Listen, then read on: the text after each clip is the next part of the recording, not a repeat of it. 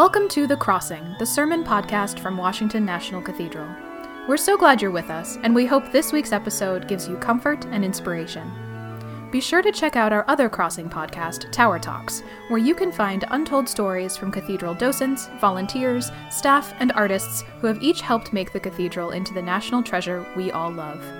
And now, enjoy this week's sermon. Jesus said, "As you, Father, are in me, and I am in you, may they also be in us, so that the world may believe that you have sent me." Please be seated. When I was a teenager, my parents had a couple of things that they would often say to me as I headed out the door on a Saturday evening. Sometimes my dad would offer up that old chestnut. "Listen, son, be good out there tonight. And if you can't be good, be careful. And if you can't be careful, don't call me." But that's a whole different sermon. More often, my mom would say something like, "Remember when you leave this house tonight, that you do not leave alone. Whether you like it or not, you take the whole family with you. Everywhere you go and everything you do not only says something about you, but it also says something about us, because we are family. Never forget your behavior has consequences not only for you, but for all those who love you." Wow. That was a pretty heavy message to hear when I was 17 years old and just looking forward to the car keys and being out with my friends. But her words had an impact on me. As I look back on it, it was her way of saying, as I was growing up and discovering my own identity, as I strained to have some freedom in the world, I was free to be myself, but I was never alone. I was, in fact, inextricably connected to a bunch of other people. Like it or not, whatever I did affected them, and whatever they did affected me. In a similar way, several weeks ago, Leonard Hamlin, Kathy Prendergast, and I had the pleasure of touring the Washington, D.C. Temple of the Church of Latter-day Saints during their open house. The temple is beautiful and absolutely fascinating. We were honored to receive our tour from David Bednar, who is one of the 12 apostles of the Church of Latter-day Saints. During the tour, we saw many things, but one thing we visited was one of the rooms where brides dress and get ready for their weddings. It was a beautiful space with two immense mirrors on either end of the room.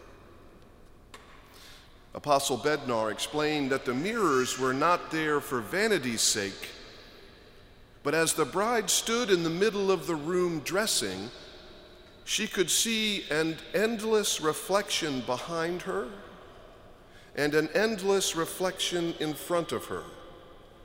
And this was a reminder that as a married woman, she and her husband would be forever connected to every LDS ancestor that ever came before and every LDS descendant that would ever follow.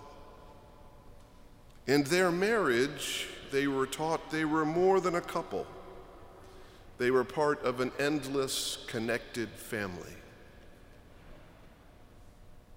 Now, our gospel for this morning comes from a section of St. John's Gospel called the High Priestly Prayer, which is part of Jesus' farewell discourse that he gives to his disciples right before he is arrested and crucified.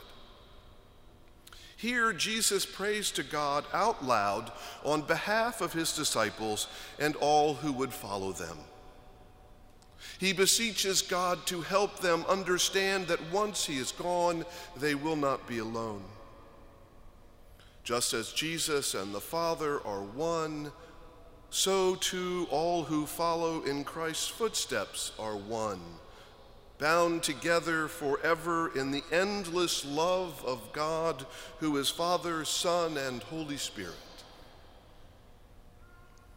Jesus says, I ask not only on behalf of these, but also on behalf of those who will believe in me through their word, that they may all be one. As you, Father, are in me and I am in you, may they also be in us. Jesus wants his followers to realize their interconnectedness with God, with each other, indeed with all living things. Yes, they are individuals, but they are inextricably bound. God is in them, they are in God, and God is, by definition, a unity of diversity, 3 in 1 and 1 in 3, that great mystery of the Trinity. As Martin Luther King so eloquently puts it in his letter from a Birmingham jail, we are caught in an inescapable network of mutuality, tied in a single garment of destiny. Whatever affects one directly affects all indirectly. Or as Howard Thurman said it, we must proclaim the truth that all life is one, and that we are all of us tied together. Now, interestingly enough, in quantum physics, this phenomenon is known as entanglement. It's this radical interdependence of all things. In essence, in the atomic world, if two photons are entangled with one another, connected with one another, then even if they are separated by a distance of thousands of light years, if one flips, the other will flip as well, instantaneously. They are forever connected, even though they are very, very far apart.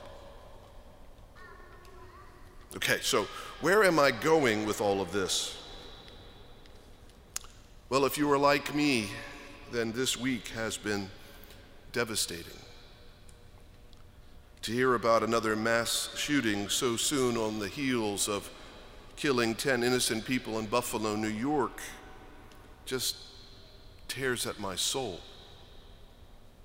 To realize that 19 of those shot and killed in Uvalde, Texas, were young children in their classroom is too much to bear. I don't know about you, but for me, there is grief beyond words. My friends, let me share some facts with you. There have been 213 mass shootings in the United States in 2022 through May 24th, which was just the 144th day of this year. There were 693 mass shootings last year.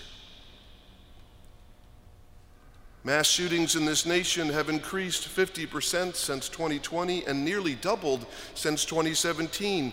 To date, there have been 27 mass shootings in schools in 2022 and 119 school shootings since 2018.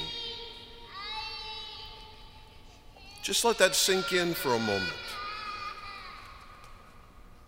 And just this morning, I received an email from Laura Lynn Lee, who is my chief of staff, letting me know that just yesterday, 2 young people were shot in the chest in Baltimore. Several other young people were wounded, and one was killed in a graduation party in Georgia. And 6 others were shot and injured in a shooting in Tennessee just yesterday. Now, I am a lifelong sportsman and gun owner, but we have a serious problem with gun violence in this country, and we have to do something about it. Moreover, we have a serious problem with a lack of mental health resources in our country. Both the shooter in Buffalo and the shooter in Uvalde were 18 years old and obviously suffered from extreme mental illness. Did you happen to see the 60 Minutes on May 8th? One of the segments on the show talked about the skyrocketing rates of teen depression and anxiety, self-harm, and even suicide. The CDC reports that adolescents who describe increasing feelings of sadness or hopelessness have risen 40% since 2009. And on average, it takes 48 days to get an appointment with a therapist. And it can take literally months for a struggling young person to receive inpatient care. That's simply not acceptable. Friends, if we take seriously the words of Jesus to us this morning, then 65-year-old Celestine Chaney, who was killed in that grocery store in Buffalo, New York, was not just a grandmother of 6. She was your grandmother. She was my grandmother.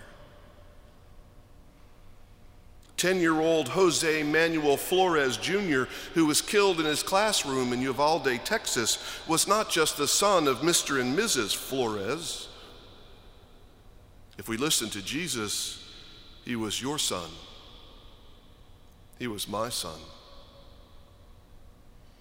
Jesus wants us to know that we are all connected. We are all one in Christ.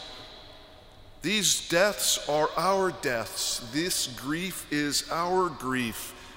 Like it or not, we are all in this together. David Benner, in his wonderful book called Spirituality and the Awakening Self, says, everything that exists is one in Christ. The old joke about the mystic who walks up to the hot dog vendor and says, "Make me one with everything," misses the point. I am already one with everything. All that is absent is awareness. To be one with everything is to have overcome the fundamental optical illusion of our separateness. We establish boundaries to try to reinforce individuality, but what we get is isolation and alienation. We think we have bodies instead of being our bodies, and the result is alienation from our bodies. We think we are separate from other people, and the result is a breach in our knowing of our underlying shared humanity. Folks, we are deceiving ourselves if we think we have no essential connection to our neighbor who lives down the street or to that person who lives on the other side of the planet. And the truth is, we won't be able to change anything until we understand that their problems are our problems, that there is no separation.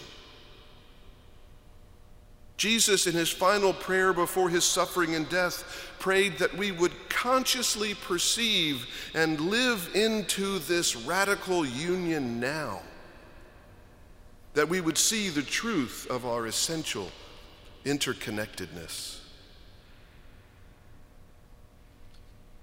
We have to do something about the never-ending trail of death caused by gun violence. I don't have all the answers. It's a complicated issue. But I know that it is essentially not a political issue. It is a moral issue. I know that arming teachers in elementary schools is not the answer.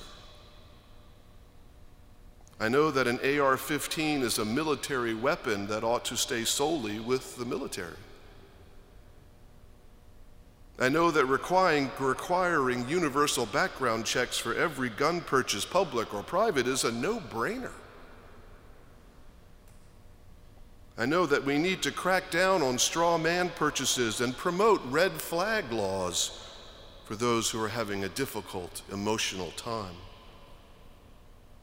As a hunter, I know that no hunter would ever need a high-capacity magazine, as they exist for only one purpose: to cause the most damage possible. I know there is something broken in our society when you have to be 21 to drink, but you can buy an assault rifle at 18. But most importantly, I know that I cannot see this as someone else's problem, someone else's grandmother, someone else's child.